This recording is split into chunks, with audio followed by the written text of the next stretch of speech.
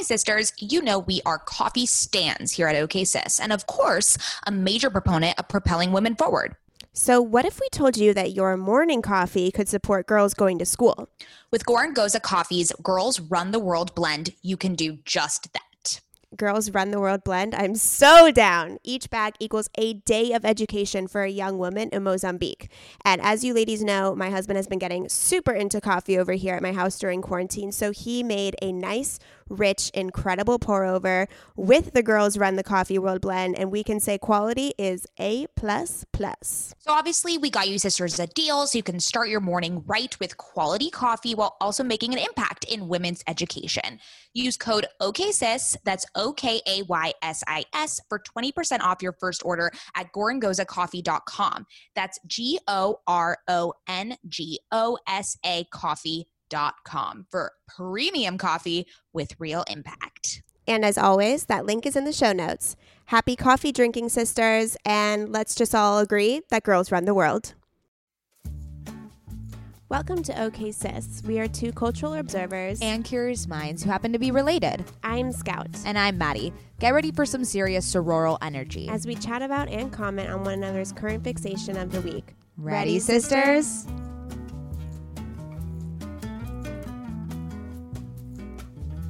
Hello and welcome back to OK Sis. Oh, you didn't say your name. I don't understand. You're supposed to just say, hi, welcome back, I'm Maddie, and then I take it from there. Got it. Go. Rewind. Oh, jeez. Hi, welcome back. My name is Maddie. I'm Scout, and we are the sisters behind the OK Sis podcast. See? Do you see that? Are we the OK Sis podcast? Are we OK Sis podcast? Or are we OK Sis? It's all of the above. Great. It just depends on how you're using it in a sentence, what you want to say.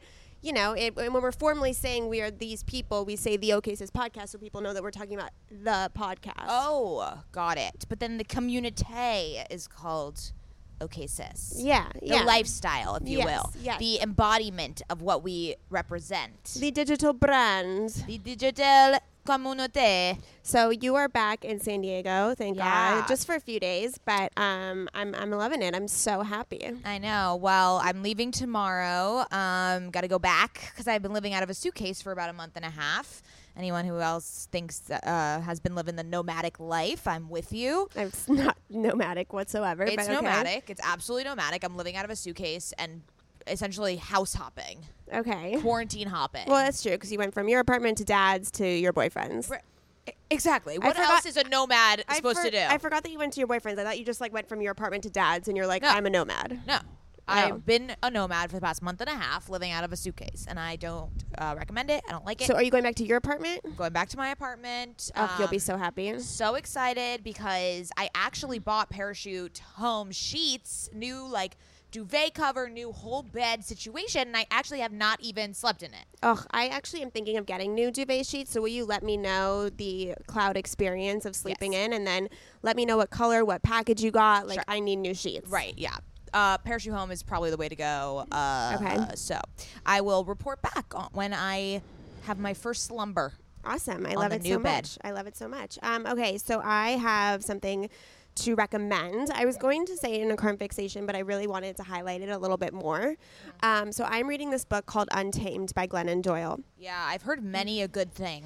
Yeah, so I started it and I wasn't so connected to it, and I don't know why. Everyone was saying she's an amazing writer, and she just she pierces into your soul and says exactly what you're feeling. And for some reason I wasn't connecting. And then all of a sudden the other night I was laying in bed and my book app opened up and I just clicked on it and this chapter came up and it was about fear. And so, and feeling, like the fear of feeling and the fear of discomfort and how actually we need to move through the pain in order to find the gifts of life and all this stuff. And I started reading it and I don't understand how to explain this book other than it is straight from God, the words that she writes. She talks about what it means to be a woman in today's age, all of the societal expectations and conditionings we have as when it comes to beauty, when it comes to feeling, when it comes to being a mother, when it comes to being a wife. She's so beautifully articulates the martyrdom that is motherhood and how that's such a burden that children must bear. I actually called mom and read it to her, and she started crying. And then there was this other passage that I sent to my friend who was having a hard time, and she was like, I'm crying reading this. Like, you just read these words, and it's amazing how she's been able to encapsulate the human condition of being a woman and the experience of being a woman so profoundly that also can relate, like that extends between all different types of women. So there's a chapter on racism, there's a chapter on motherhood, there's a chapter on misogyny and patriarchy and all of these things, and activism and addiction and emotional intelligence. And so it is just, for me, I believe, a book that all women need to read, period. So I'm going to link the Amazon link in the show notes for this episode, because sisters, if you listen to this because you're a woman, because you want to be a part of a sisterhood, Glennon Doyle literally sings gospel when it comes to what the female experience is like. And I think that it should be required reading of all women. Wow. What a review. It's always been on my list. I think I just shied away from it because I was trying to read more fiction at the time. But I will definitely tap into that. Yeah, and it's a difficult read in the sense that it really uncovers a lot of emotions. So the chapters are really short. Like, some of them are only a page long, because she just talks about different topics and memories of her life, because it is written in memoir form. And so I recommend maybe not reading it all in one sitting, because you do need to digest. Like, I felt like I read 4 really big chapters this morning, and I kind of felt heavy because there was so much emotional information to process. So I do recommend kind of spreading it out and reading a few chapters every now and then. Okay. All right. Let's I'll dive into that then, because I do need a new book. I am reading an okay book right now, but it's called The Hating Game. It's very much like rom-com-esque, and it's a light read. It's a fun read, but I need something more intellectually stimulating, if you will. I need a fun read after this one. You got to balance shit. You gotta balance shit. Yeah. It's like a ping pong table. Book 1 is like funny and light. Another book, let's learn something. You know what I mean? Yeah, no, we I like hear you. we like the breadth and the variety. So I have finished watching Looking season 2. Everyone knows I have been obsessed with this show. In an episode, I equated it to the Sex in the City of San Francisco with gay men, but I actually think it's more like Girls, the show. Oh, okay. With gay men in San Francisco, and Jonathan Groff is just like, I love him so much, and it's just so funny because he is in the original cast of Hamilton, which, as a musical theater gal growing up, my musical theater interests have slowed since college, and so I was not in the Hamilton stanhood, so I didn't know. And we watched the live performance the other night On Disney Plus with the original cast, and Jonathan Groff was the king, and I was like, oh my god, there's just like so much Jonathan Groff happening in my life, and I'm not mad about it. And I'm now a Jonathan Groff stan. Is he straight or gay in real life? He is 100% gay. Oh, he does such a good job as the king, and I know. La da da da da Da, da, da, da, da, da, da, da, da, da. Anyways, we're gonna do a whole deep dive into Hamilton and a fix me up on it, because I think both of us have a lot of thoughts on the production. We're gonna do a whole thing. It's gonna be a controversial episode, but we're gonna do it. Yeah. Before, I wanted to talk about something I do every time I get out of the shower. So I have been kind of curating all of the products that I use when it comes to my face, my hair, my body wash. But there's one thing that we also need to be paying attention to, and that is our queen bees, our vaginas. Our vagines. So every time I get out of the shower, I have the spritzer. It's a beautiful light blue bottle, and it has rose water. It smells delicious, and I give my vagina 3 spritzes every single morning, and it lasts all day, and my vagina is just fresh, non-odor, and just clean and beautiful, and it makes me feel very good. I admit I was using Vagisil before I found out about Queen V, and that shit's disgusting. Disgusting. So I'm happy. This is the thing about Queen V. There is just, the branding is on point. Why should all of our other products be so beautiful and curated and look great on our shelves, but not our vagina products. Like, Yeah. it should never be something you're ashamed of, and Queen V has turned that paradigm on its head. My favorite product is the Livin' Libido Loca. It makes you horny and helps your sex drive. Oh, I love that. So Queen V is a brand that focuses on normalizing the conversation surrounding women's health. This topic can be confusing and embarrassing. We know because we've been there, even though we talk about vaginas all the time. So they have all these amazing products that pH balance, better for you ingredients, gynecologists and dermatologists recommended. And guys, it's accessible and inexpensive. We know we talk so much about products, skincare products that can really rack up the bill. Queen V is affordable and accessible to all women because vaginal health should not be something that is a luxury. It should be accessible to all.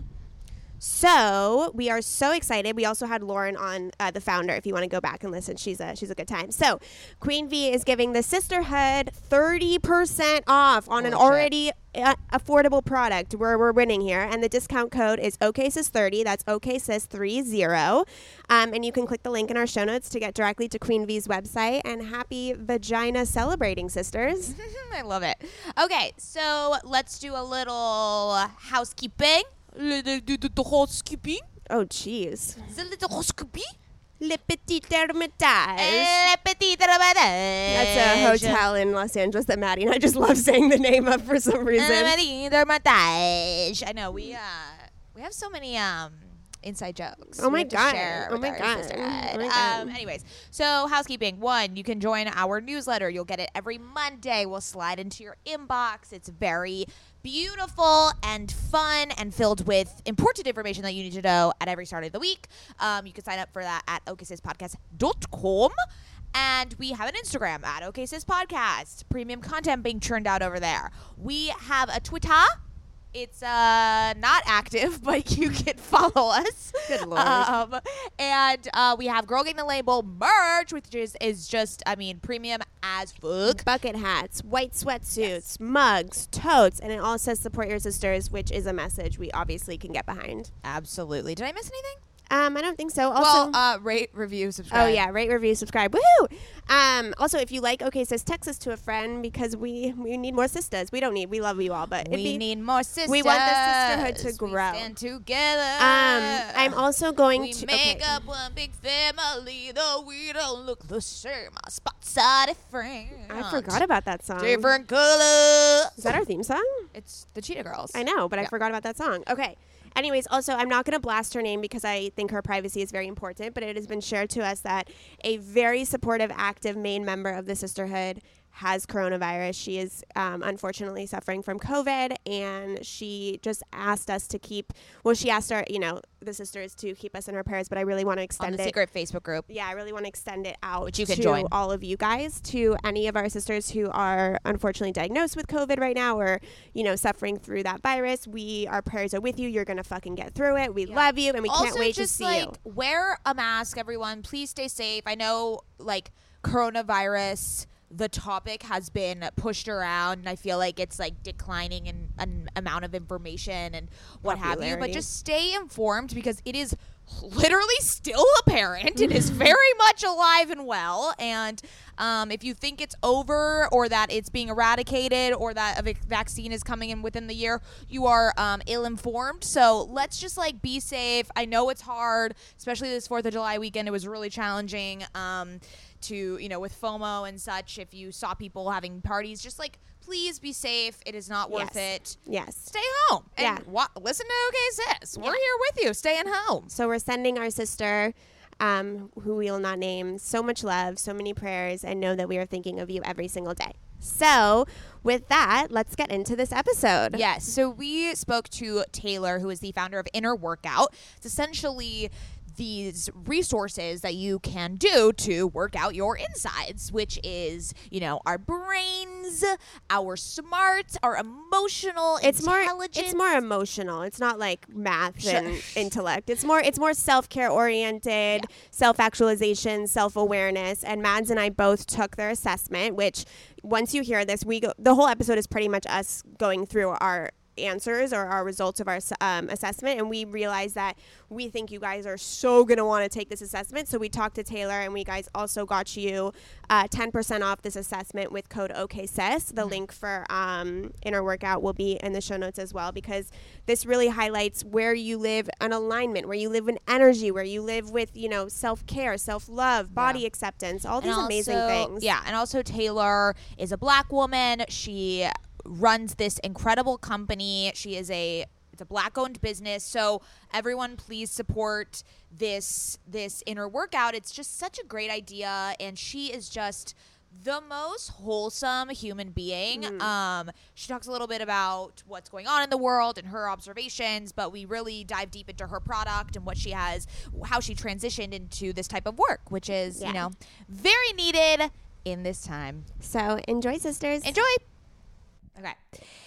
Taylor Elise Morrison is the founder of Inner Workout. Taylor started her career at a Fortune 100 before moving to the world of startups. Today, she is on a mission to help others beat burnout through sustainable self-care practices. Taylor is a trained facilitator, a certified group fitness instructor, and a certified 200-hour yoga teacher. Without further ado, Taylor. Thanks for having me. I'm excited to be here, and I totally just waved as if everyone could see me. So imagine me waving at you, listeners.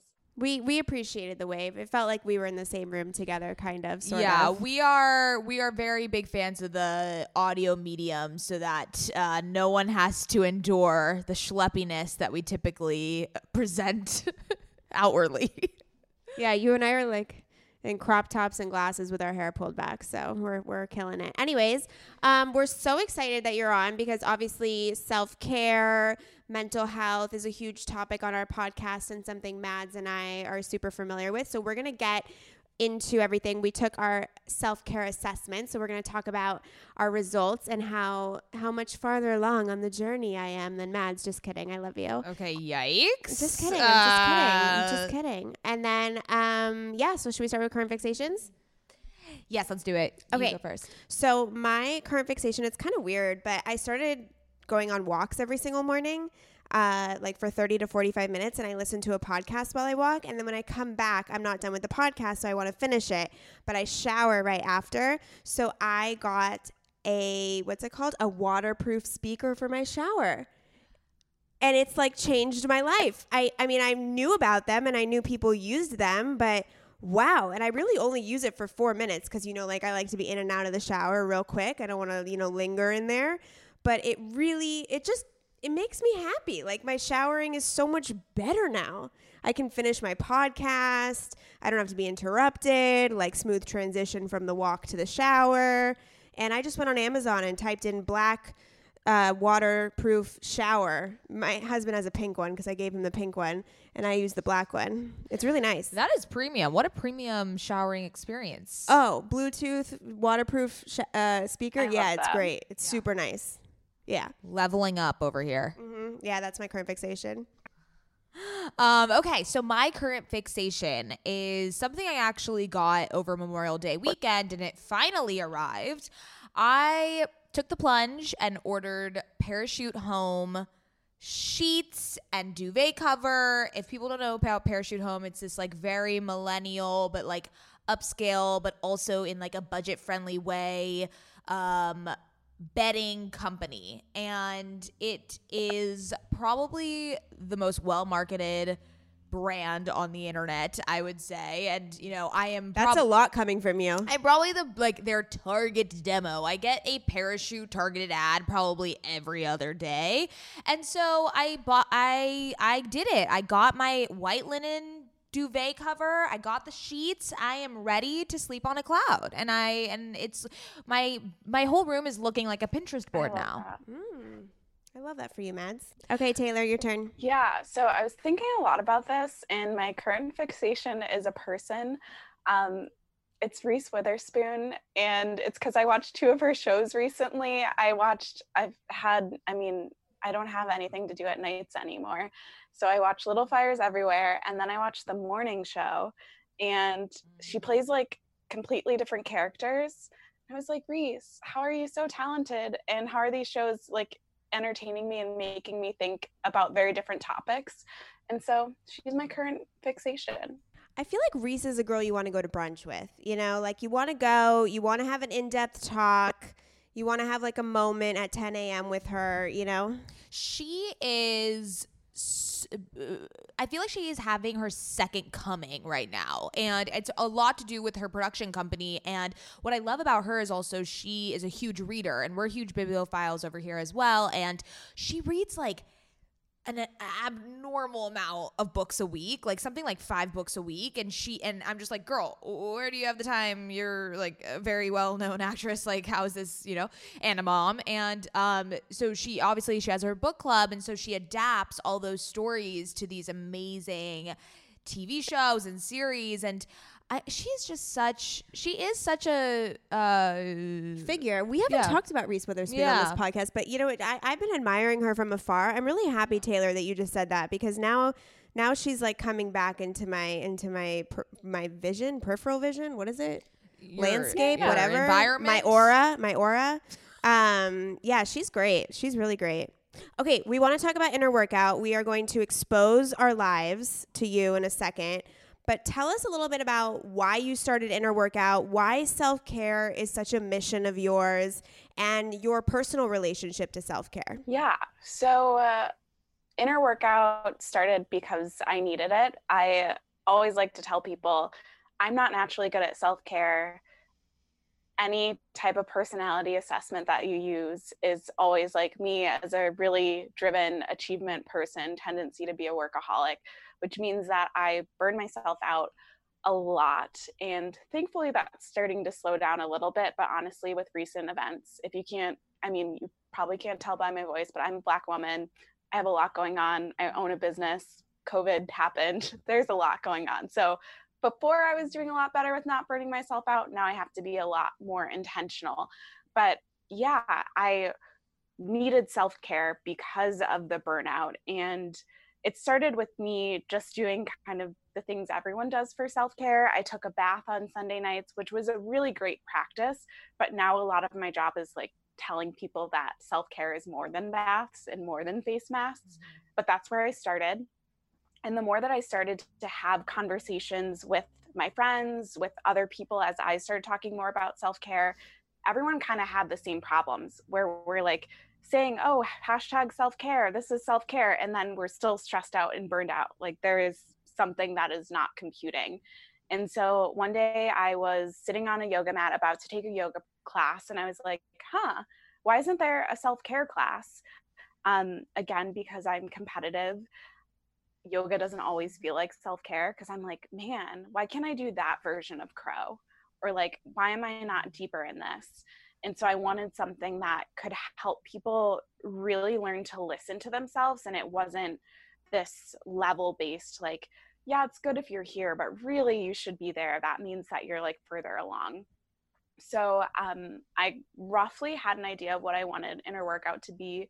Then I enrolled in a 9-month yoga teacher training, and that gave me an introduction to the concept of the Koshas, which are the layers of being. And that's really everything that Inner Workout is built on. So we talk about it as the 5 dimensions of well-being, but it's rooted in that yogic philosophy and kind of translated to modern times. So Inner Workout has the practice, which blends movement, breathwork, journaling, and meditation. We have the Take Care assessment, which y'all took, and then workshops and workbooks to really just help people engage with self-care in a way that's meaningful. And I've said it like a million times, how we define self-care is listening within and responding in the most loving way possible, which I like to clarify because again, everything is self-care. And how you were talking about like marketing, I've seen like a toothpaste ad that's like brushing your teeth is self-care. It's like, is it? I mean, you are caring for yourself, but it's also just hygiene. So yes, that's my spiel. I'll stop myself from talking because I get really excited about this stuff. As you Oh my God. So do I. And I think both of us obviously have dove deep into this topic because, and I thought a lot about it, it is really unfortunate that self-care has been branded as face masks and a bubble bath, and then, all your stressors will disseminate, whereas rather it needs to be kind of attacked with strategy and formula. And I think we don't want to put the actual work into it. And it's really, really hard. And I don't think people understand that self-care and actually assessing yourself and preserving yourself and really taking and maintaining, doing that self-maintenance is really, really tough. And some people don't want to put in that hard work. We're talking, therapy, or even taking this assessment and really being true. And, some of the questions that we both had to answer are obviously very personal. They're a little triggering sometimes. And you have to be honest with where you're at. And sometimes I wanted to, answer a way that I wish I could answer, but I was like, no, like, yes, I, don't care about sleep as much as I could. And so I had to put, so there is a level of discomfort that comes with self-care that I don't feel like people talk about enough. Yeah, it's interesting. It feels to me like we've equated societally self-care with self-indulgence. And so it's supposed to be this thing that feels so good in the moment. And sometimes self-care is, a lot of the times actually, self-care is like looking out for that future version of you, and it doesn't always feel great in the moment. And then when you are 2 months down the road, 2 weeks down the road, you're like, oh man, I'm really grateful for myself that I was looking out. So yeah, it's a weird thing. Self-care doesn't always feel good. And what kind of research did you do in order to start this company? Like what kind of maybe like psychologies or things that you looked into revolving around self-care that was, inserted into Inner Workout? Yeah. So like I mentioned before, it was when I was introduced to the Koshas, those 5 dimensions of well-being, that made something click for me. And at the point where I started Inner Workout and even started like thinking about it, I had already been doing my own work and talking about self-care for a couple of years. So the Koshas made it click because before, my definition of self-care used to be only focused on the physical body. And I was like, I knew something was incomplete, but I didn't have the language for it. So when I was introduced to the Koshas, it was like, oh yeah, self-care is this multi-dimensional thing. And I've been focusing most of my energy on the physical and then kind of tangentially mental. And that's pretty much it. So it gave me language. And then from there, I was able to draw on other pieces. So looking in research on what are effective ways to manage stress, what are one piece, I forget who it was, but someone here got recommended a breathwork piece. That was me. I was like, one of you, I haven't looked at your profiles in depth because I wanted to have this conversation be free flowing. But looking at what are actual effective breath works, some of it comes from yogic philosophy. Some of it is there's a lot of great research on breath work and meditation. And so it's kind of the way that I think of it is taking this ancient framework and then bringing in all of the knowledge that we have because we live in 2020 and people have done research on these things and kind of marrying the two. So there's some things that probably feel a little bit woo-woo for folks because it is drawing on some of the ancient things that have just worked for a long time. And then there's some of it that might be like, oh, this feels a little bit too like, I don't know if clinical is the word. So, and I like that because it means that I'm marrying those worlds and it's making you do something that's a little bit out of your comfort zone if you tend to only do the woo-woo or if you tend to only do the buttoned up, more clinical stuff. I love that because I try to mirror both in my life because my relationship to self-care at this point in my life is just sort of a maintenance mode of who I am on a daily basis because I have bipolar disorder. So I've walked through the super clinical world of therapy and psychiatry and self-care, what it means in a modern 2020, like medication and more of like the therapeutic model. And then I have found such relief. Actually, my self-care practice is a lot more towards the woo-woo because I utilize kind of the clinical stuff for other purposes. And then the woo-woo has been such an amazing place for me to ground myself. And it was so like, we'll go through our thing. So Mads and I took the assessment. We answered like 76 questions. And it essentially broke down our responses into the physical, energetic, mental, and emotional. That's one. Wisdom and bliss. So why those categories, first of all? Are those the koshas? Yeah, so those are Is the that what you- koshas. Okay. So the koshas. Oh, yeah, okay. I've never heard of the word kosha. Yeah, it's so interesting because like in people who are exposed to yoga, you've probably heard of the doshas, which some people are like, oh yeah, I know the doshas, the vata, pitta, kapha. And so it's another framework. So the koshas can be translated as like bodies, layers of being. Like I said, we talk about it as 5 dimensions of well-being. And so there are these different aspects that make up you. And that's where I started, and then kind of dug into, okay, what makes up our relationship to the physical body? So the physical body is the most external. That's often where our conversation about self-care just begins and ends, because we're like, are you eating foods that nourish you? Are you moving your body? Are you putting stuff on your body that makes it feel or look good? But when you see, based on your results, and if people take it, there's these subcategories that don't actually have a lot to do with those things. It's about, are you in your body? Do you know your body? Are you accepting your body as it is? And then you get into the energetic piece, which is partly looking at your relationship to your breath. Again, from a yogic perspective, your breath is your connection to life force energy. But then also from this more academic medical perspective, we know that regulating your breath is a really good way to lower your cortisol and to bring you into the present moment. And then the energy points are kind of correlated with the chakra system to some extent. And then you've got the mental and emotional body, or the dimension as we call it, which is, I think of it of what you're putting into your brain and then what is coming out of your brain. And then the sleep is kind of what facilitates all of that. So input is what you're feeding your brain. The emotions, the feelings are what's coming out. And then your wisdom is a lot about actually being connected to what you want because you want it, instead of just a lot of times, and this is something I struggle with so much, is just absorbing other people's definitions of success and chasing after those. The wisdom is like, do I know what I want? Do I trust myself? Can I stay aligned in what I want and actually go after it, instead of being like, okay, I want this. Oh wait, but that Instagram ad told me I should want this. Oh, my mom told me I should want this, and kind of moving all over the place. And then the bliss is like the connection piece. So that's a really like high level overview of all of them, but they're rooted in yogic philosophy. And then we pull in these sub dimensions because there's so much depth in each of them, and you could have a large conversation. Like I could sit with each of you two and like ask you a lot of questions and get into it.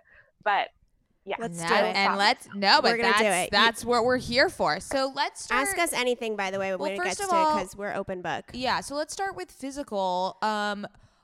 What exactly is the overarching percentage mean?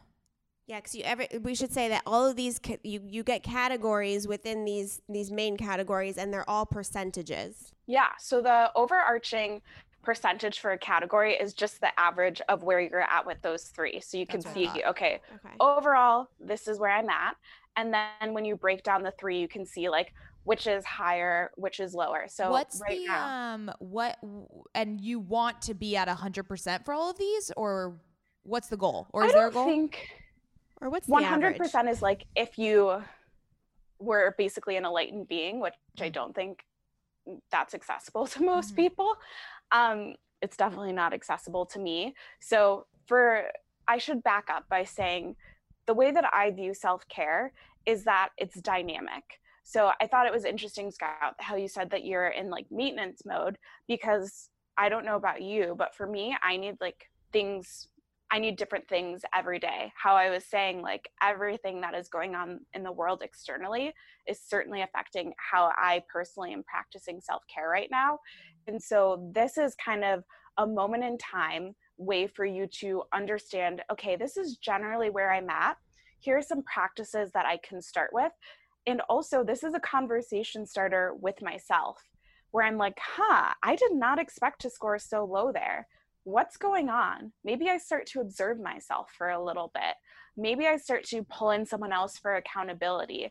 So you're going to take it, you could take it again right now, even though you just took it a couple of hours ago, and it might be a little bit different because maybe someone sent you an email that made you feel a certain way about yourself. Well, I was thinking about that because I get super depressed and I was like, okay, who am I answering from, right? Am I answering from who I am when I'm balanced, or am I answering from when I'm super depressed? And I answered from what I was feeling in that moment, which was very balanced and like my true self. But I was like, this could totally go a different way depending on how I feel. But let's share our scores. Okay, so I think I'm very ashamed of all my scores. Did I make you feel ashamed? I'm Taylor, really sorry. Taylor's like, don't say that. I think I shamed her. I think it's my fault. I was just trying to be funny. You're beautiful. Thank you. But no, but I do, look, all these results, I have a lot of low percentages is what I'm referring to. And I think the reason is and I am aware of all of these issues within myself that I scored low on. So for instance, physical, I got body acceptance 22%. Makes total sense. I don't accept my body at all. And then Scout is 78% acceptance, which is like so true because she's like, fuck yeah, I'm hot and I love my body. And like she also does not do any comparison in terms of social media or even just in her own realm. She is very loving of any type of body and is so stoked for everyone else, whereas when I see something on Instagram, I really, really fall into that comparison trap. So that's definitely something I need help with.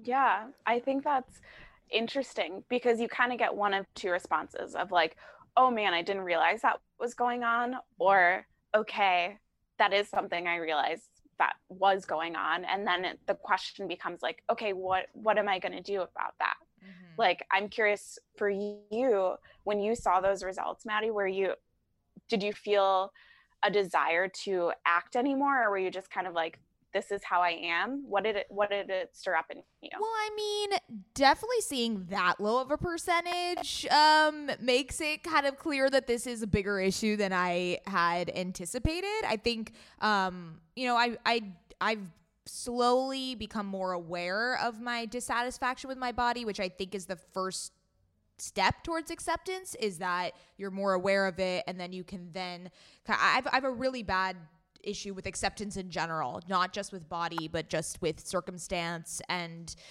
with mental state and things like that. And like accepting even negative emotions, which at the end of the assessment, it goes into this whole workshop essentially of how I need to like be present with my negative emotions and not run away from them and fear them, which I tend to do. I tend to really neglect negative emotions and also run away from them or do anything in my power not to feel those types of emotions. Okay, well, let's stay on track here. Oh. We're like trying to get through the test, and now you're talking about the end of the test. Okay, sorry. Wait, we won't go through everything because it'll take forever. But when you say embodiment, I got 68%, Mads got 74%. What does that, can you define that and kind of what that means essentially for those that might not, I mean, I'm kind of a little bit confused as well. Yeah. Embodiment is your ability to, not even your ability, it's how present you are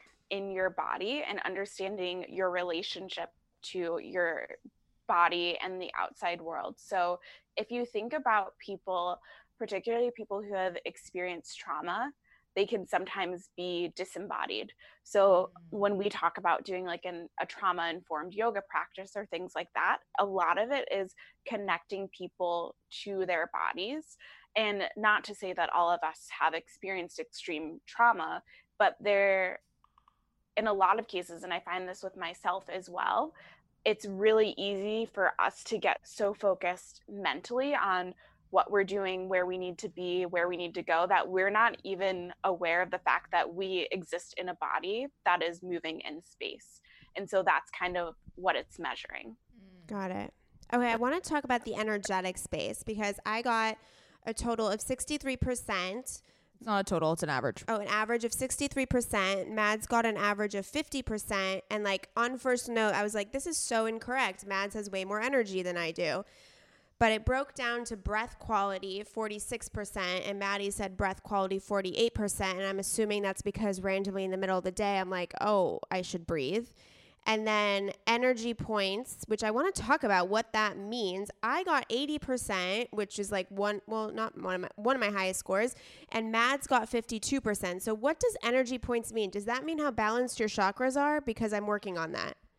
Yes. So the energetic is like, yeah, it's not about, it does affect how much energy you have throughout the day, but it is really looking from that perspective of connection to your breath. And then, yes, that chakra aspect of it, which then goes into other parts of your life. And since you both answered all of the questions already, you kind of saw that section in particular ask you questions about a lot of different aspects of your life. So yes, if you've been working on balancing your chakras, then that's definitely something that would be apparent in the energy point section. Taylor, do you recommend that Maddie gets into chakra work? I think it might be interesting for you. It's a running theme on the podcast that I'm really into chakras, and Maddie rolls her eyes at me. It's not that I roll my eyes. I have said this before. I like to remind our listeners that chakra work is actually not very as woo-woo as I make it out to be. So the chakras are energy centers that parallel to the parasympathetic nervous system. Now, I don't care if that is making it unsexy or not fun. It's giving it scientific proof, which helps me justify it for you. So you should be happy. But you should see that my score is 80% on energy points. So you should do that with me. I'll give you some tips later. Okay, let's talk about mental and emotional. I got 86%. Mads, what'd you get? 55%. So my input is 86%. That seems quite high. My sleep is 78%. I'm good on the sleep. I really am. I could get more. I could sleep 12 hours if I could. Emotions is 94%. Oi. What does this mean for me? Yeah. So that means that what you're putting into your brain and even how you're using it is good for you. Like you're putting things into your brain that are uplifting you, you're challenging yourself to grow. The sleep is pretty self-explanatory. You have good sleep habits. And then the emotions is a lot about just the ability to feel your feelings and to express them, which Maddie, you were kind of talking about your feelings on feelings. So that would probably be reflected in your score. I think we could each learn a little bit from one another on that front. Yeah.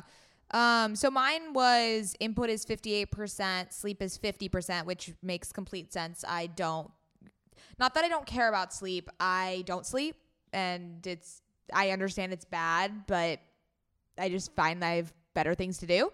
And then emotions is 58%, which makes a lot of sense as well. Please rewind to the beginning of this podcast. So input, though, I do want to add. So that's cognitive challenges and maybe creativity and stuff, or what is that?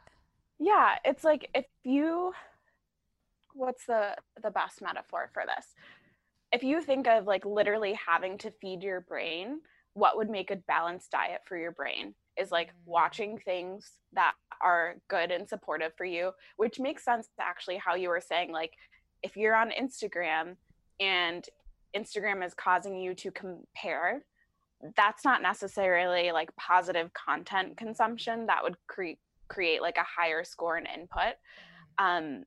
It's also whether you feel like at work you're challenged and things like that. So I would think of these elements of what is a balanced diet, quote unquote, for your brain, and that's what goes into input. Yeah, because I am super specific about what I let into my energy field just because I am so sensitive when it comes to emotions that I can very easily go off my rocker and go towards a dark place. So I kind of almost curate the energy around me. So I was listening to Sahara Rose's podcast, who I love. She's amazing. And she just got a little bit angry in an episode. Totally fine that she's angry, valid emotion, loved it. it just wasn't in that moment serving my highest self in that moment. I wasn't prepared to hear the anger. I wasn't in a place where anger was like going to be digested properly and, you know, in a healthy way. And so I turned it off and I put something else that I needed to hear at that moment. So I am very cognizant about what I let into my brain, not in an ignorant standpoint, not that I won't go there with certain things, but I also know, like, I was winding down for bed and I was washing my face and I was ready to go to bed. Like, the anger emotion wasn't what I needed to feel at that moment. And I've like flagged it to listen to it later when I'm in a better state to fully, you know, take in that information. But I think that a lot of times we let things into our energy field that we don't have to. Like, we just let, like, you know what I mean? It's so interesting how we just let people whip us with their energy when we have a choice on what enters us. Exactly. And I think social media, we just get so used to scrolling all the time. Even something as simple as, like, I generally am a really anxious person. So it's kind of a joke because my in-laws are like a huge basketball family. I don't watch a lot of sports because they make me anxious, because I'm like, are they going to score? Are they not going to score? And I'm already anxious all the time. So like, I don't need that extra anxiety. Or watching scary movies. It's like, I don't want to be worried about if this person, like, are they going to go in the basement? They shouldn't go in the basement. Why are they going in the basement? So those are just types of content that I generally don't consume as much of, or I'm like very aware of whether or not I can handle it. Just like what you were saying, Scout. Yeah. I just said Scott. Like, It's okay. Everybody. Oh my God, you just said Michael Scott. That makes me. Everyone calls me Scott on email. It's very annoying. Scott. I haven't heard that. Really, That's great. everyone, and they think I'm a dude, like an email. That's all the time. incredible. I feel a lot of what you just said, and it's interesting because I'm trying to think of. I mean, there's a lot of examples that I feel I can refer to for each of those scenarios. Like, for instance, I'm really bad at stopping books.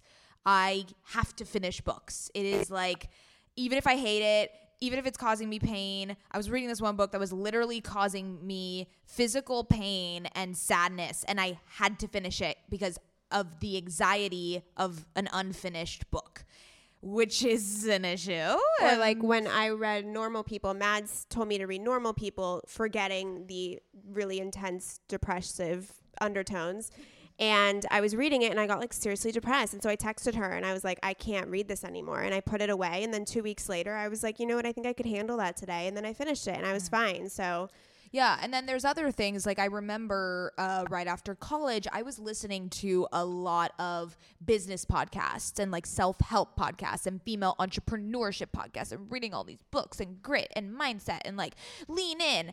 And I felt awful. I did not feel inspired. I did not feel intellectually stimulated. I did not feel like I had like productive steps on how to achieve a successful life. Like, I just was reminded of where I'm not, and all the work and the, you know, it just kept reinforcing that I'm literally a post-grad kid. Like, it wasn't fulfilling. And so I did stop consuming that content because I was aware that it was making me feel actually the opposite of what its intention was. So I think it's really important what we consume and what we're that input.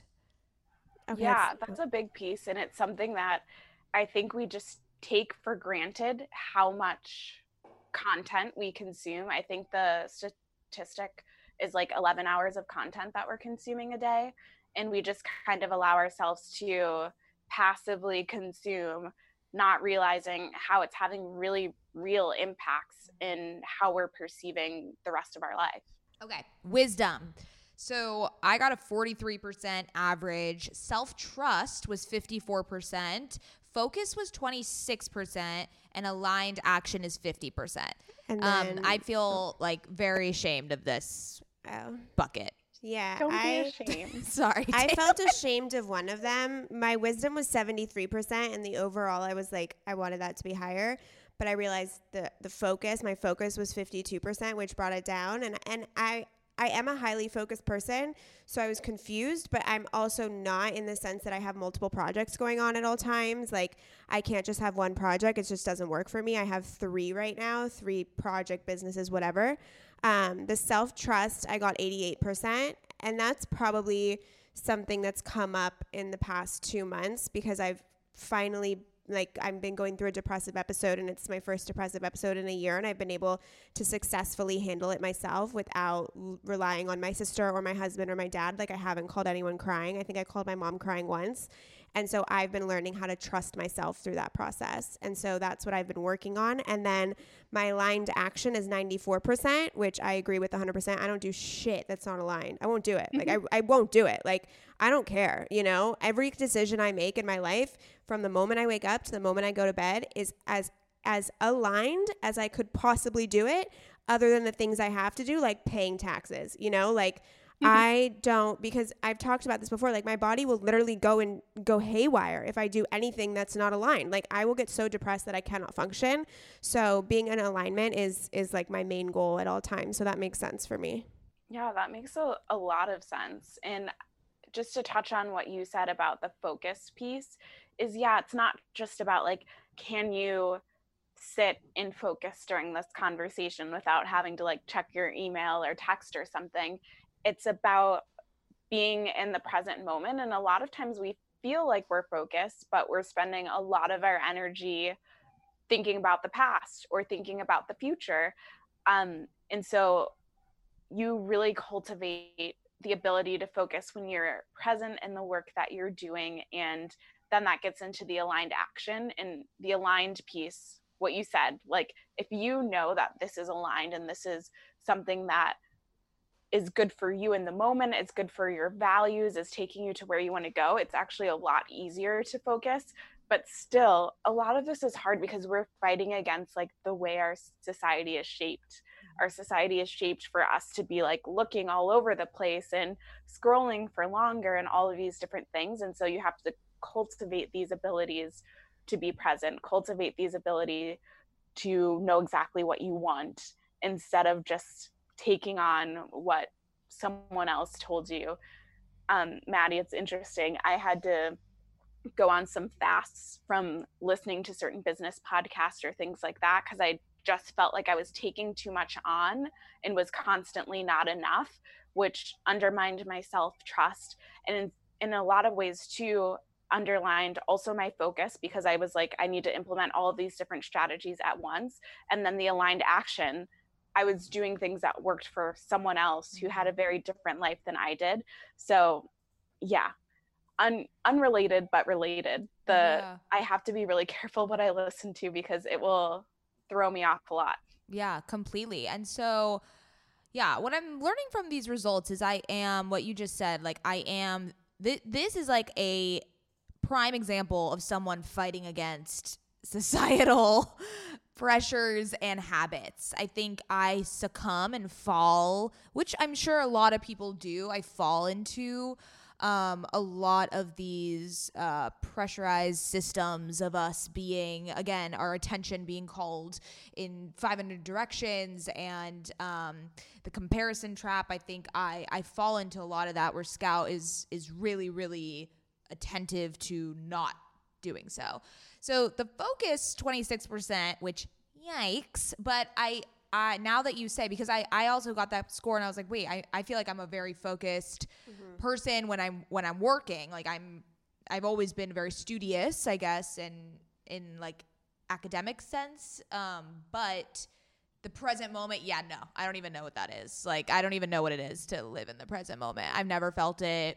Don't know. Well, that's why when we started the podcast, I made Mads celebrate every little thing. Like, when we got our first 500 listeners, I was like, pop champagne, girl, we made it. And she's like, no, we didn't. But that was the point, is that I have that culture within my office culture at Scouts Agency, which I run, is that on our whiteboard right there, we have all of our major wins. We have a wins Slack channel.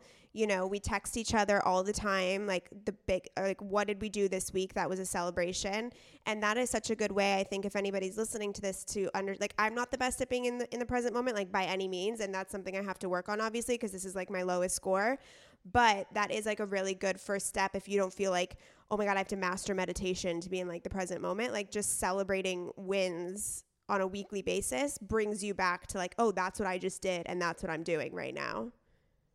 I totally relate to that. I have a couple different things. So I have a folder within my email of just like different wins, milestones, things like that. And then I also have a note on my phone of just wins. And it might be like a screenshot for something, or just like you were saying, it could be something that I may look at in 5 years and be like, why was I celebrating that? That's nothing. But if I don't allow myself to celebrate it in the present moment, how do you keep going? It's hard. It's all about loving the game. It is. Okay, then the last one is bliss. So connection to self for me, which was 50%, connection to community was 72%, and connection to something bigger was 43%. And for me, connection to self was 63%, which I think is higher because I'm like too connected to myself sometimes. I should like plug out. Connection to community was 88%, and connection to something bigger was 77%. Something that I noticed here is that when you think of bliss, my mind goes to like happiness or joy or pleasure, which I think might be, is connected to community and something bigger. But why aren't the subcategories more about like joyfulness and it's grounded, it's foundational. It's like fulfillment. I want to hear Taylor's answer. Sorry, go Taylor. No, it makes a lot of sense. When I'm normally talking about bliss, I mention how a lot of times we'll say like, we're blissed out. Like, man, I haven't had a massage in months and I really would like a massage, but I gotta wait a little bit longer. There's still a lot of COVID going around by me. But like you would say after you leave a massage, like, I'm so blissed out. And that normally means like, I'm kind of disconnected from the outside world. But when in this context, when you're talking about the bliss dimension, is the sense of like hyper connection to yourself and also like all that is. So you're connected, but you're not connected at the same time. And it's not really just about being happy, even though if you are connected to yourself, you'll be a lot happier because you're cutting out a lot of the outside noise. If you're connected in a community that is actually supportive to you, and that's a whole other conversation, but I really believe that it's hard to have effective self-care without community care.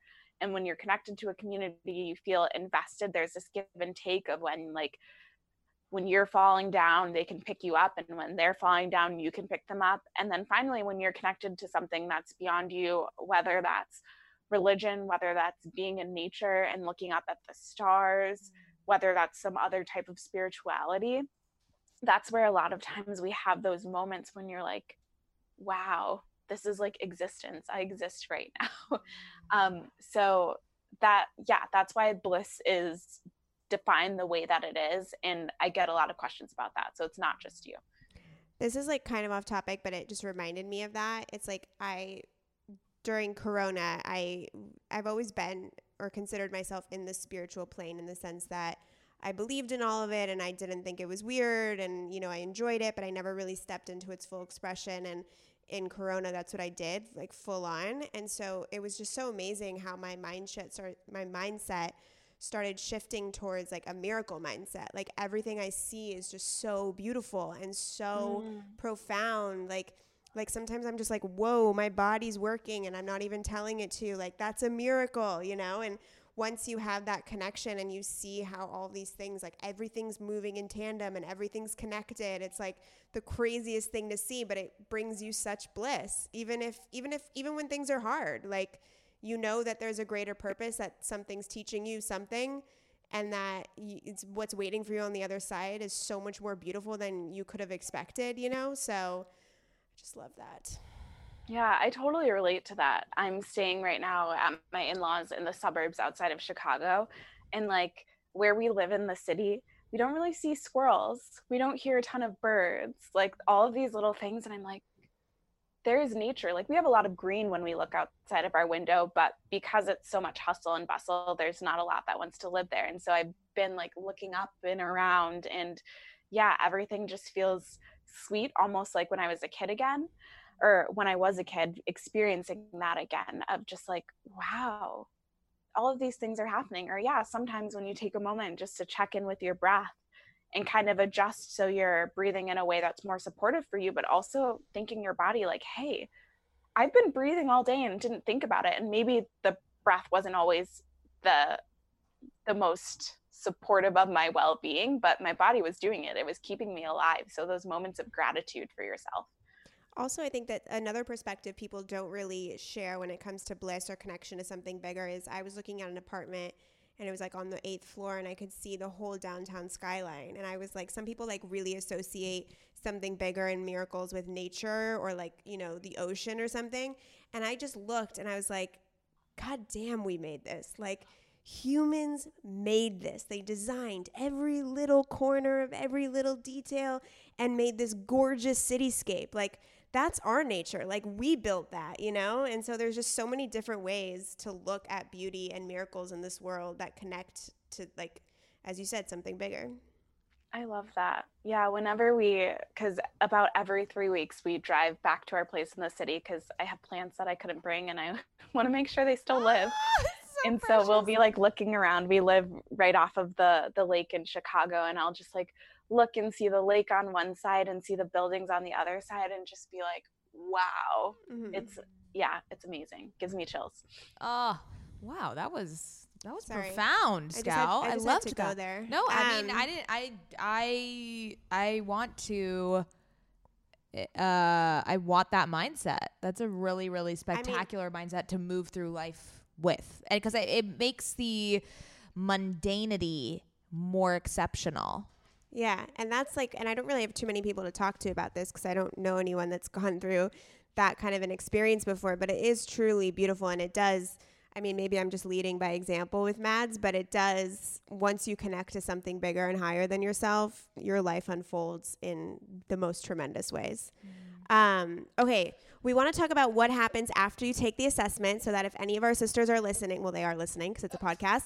For all of you sisters who are currently listening, this is what happens after you take your assessment and get all of your answers. Mads you got a prompt. So my practice was selfie love, and it said commit to taking a selfie every day for a week, and then what is one thing you love about yourself in the photo, which I just smiled so hard because I have said this many times on the podcast. Like, I think taking selfies is a incredible expression of self-love, and I do it a lot, and I think it makes you feel appreciative for the way, not only the way you look, but the way your energy kind of comes through in the photo. And you don't have to post them. I don't post them. And it's something for yourself. Okay, so talk to us about the practice element that happens after. Is each person given a tangible practice? Yeah, so everyone gets 3 practices. One is for the area where overall you scored the highest, but like generally where you scored the lowest within that area. So that's one thing where it's just a place to like deepen. You're already doing pretty well, but how can you engage with this in a different way?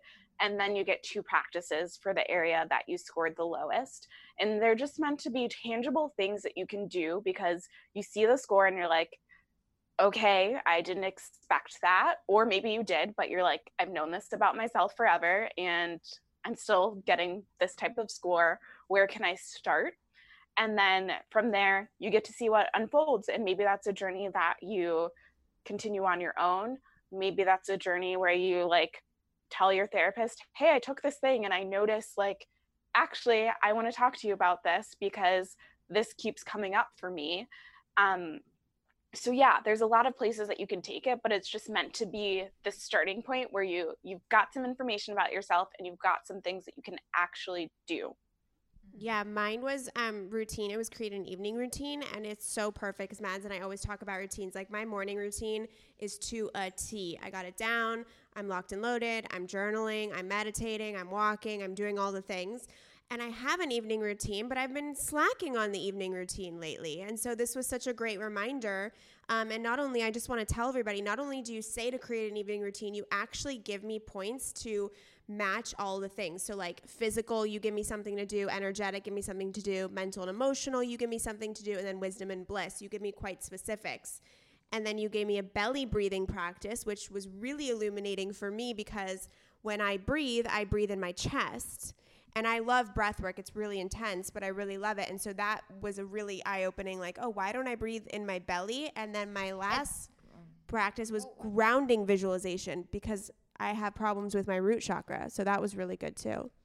So the belly breathing is really interesting that you aren't familiar with that because I grew up as a singer. So all I do is breathe. I don't even know what it means to breathe through my chest because I've been conditioned to only breathe through my belly and my diaphragm. So it was really interesting when that question came up with like, do your shoulders go up to your ears when you breathe? Like, absolutely not. Like, I am only breathing from like the root chakra. I'm only breathing from this like sturdiness. So that's really interesting. It's actually the third chakra, I think.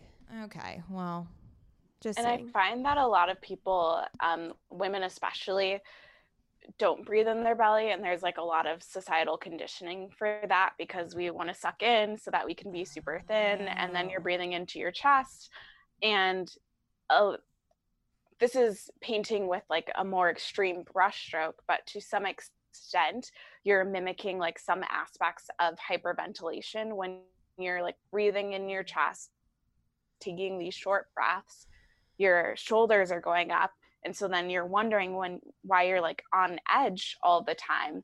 And it's because we're breathing up here, and as you know, Maddie, like so much of your power comes from your diaphragm, both physically and biologically, but then also when you think like energetically, chakra wise. Yeah. Okay. And then my other practice was the future is here.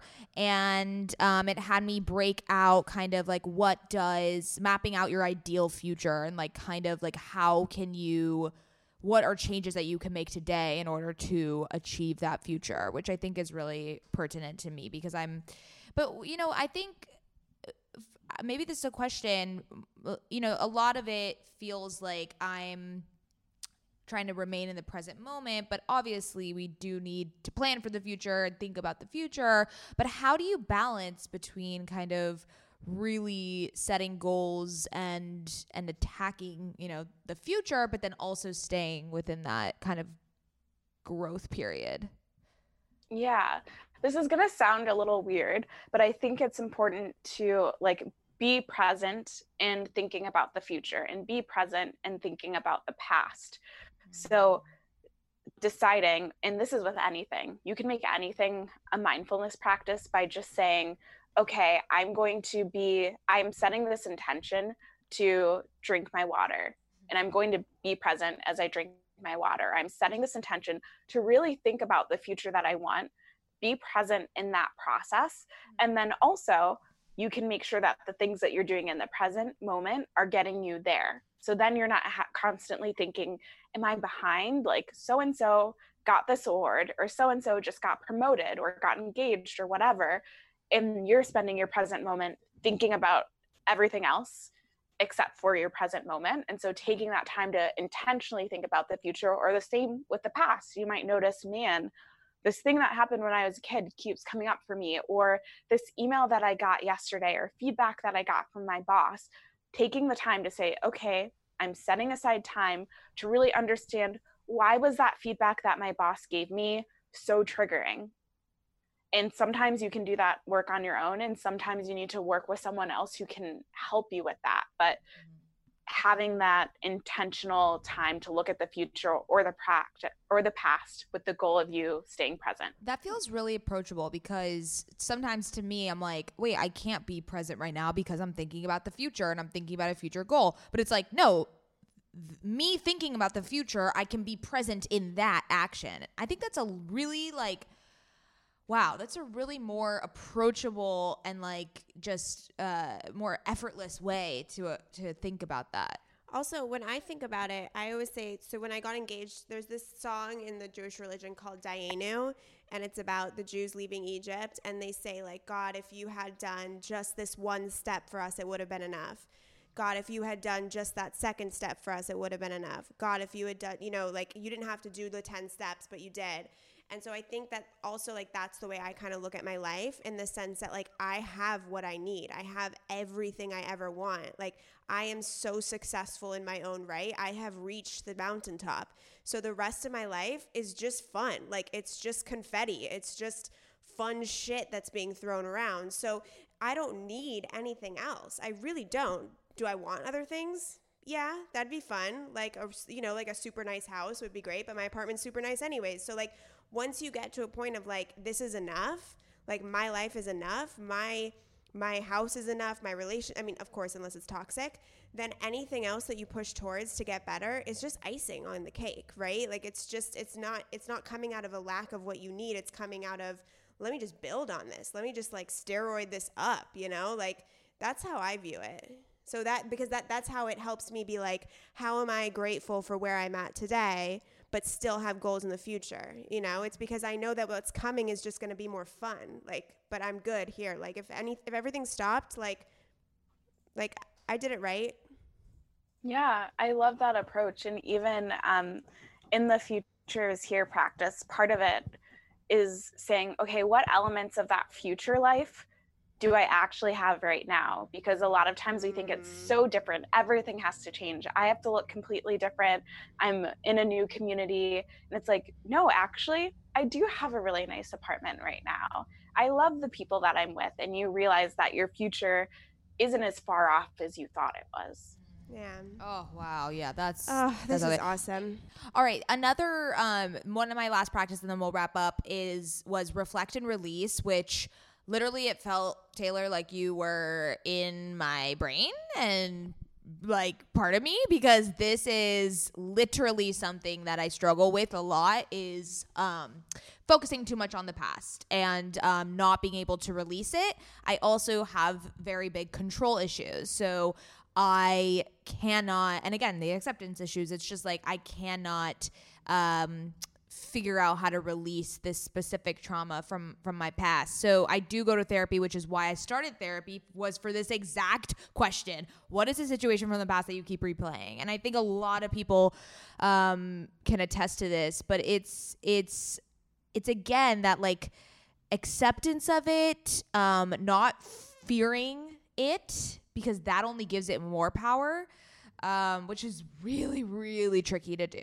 And I think people, the power of your mind is like, it's really hard to shift that mindset, but it's really powerful. My spiritual coach today, because I was like so done with feeling depressed, I was like, I'm done. And she's like, you're making it wrong. Like you're making it wrong that you have to feel an uncomfortable emotion. Like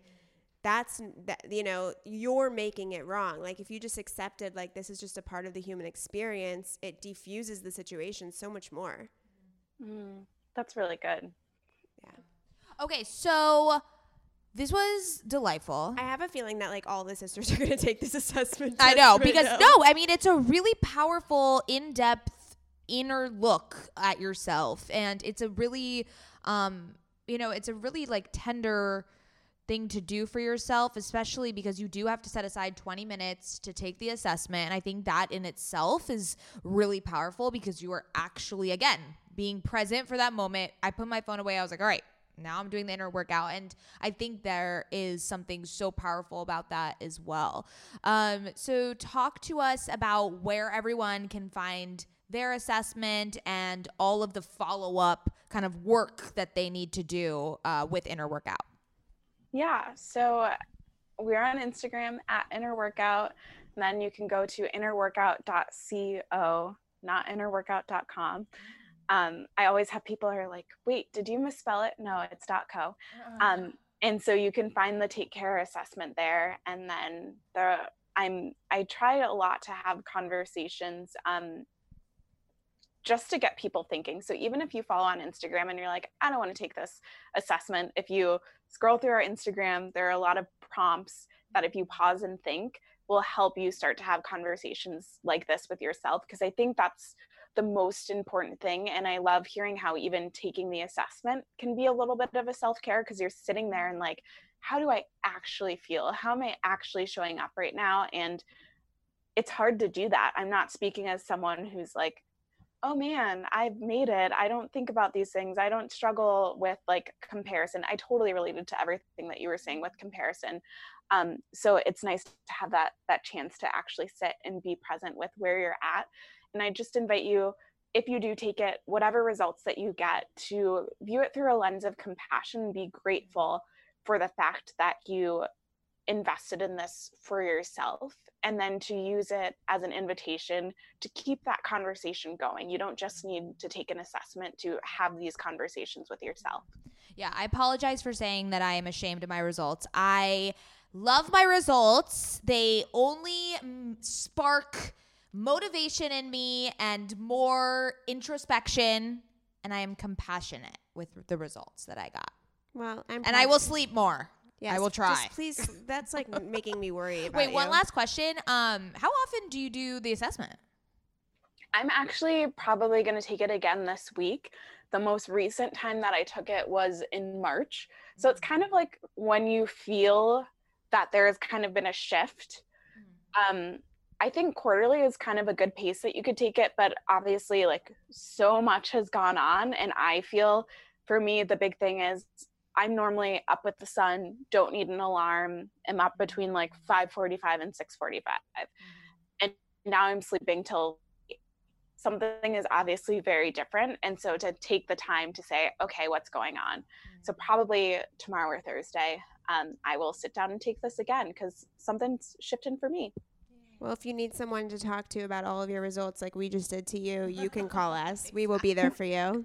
Awesome. I appreciate it. Thank you so much. You are such a light, a beautiful human being, a gem, an angel, a spirit guide, all of the things. And thank you for coming on. And you can find us at OK Sis Podcast. Thanks, sisters.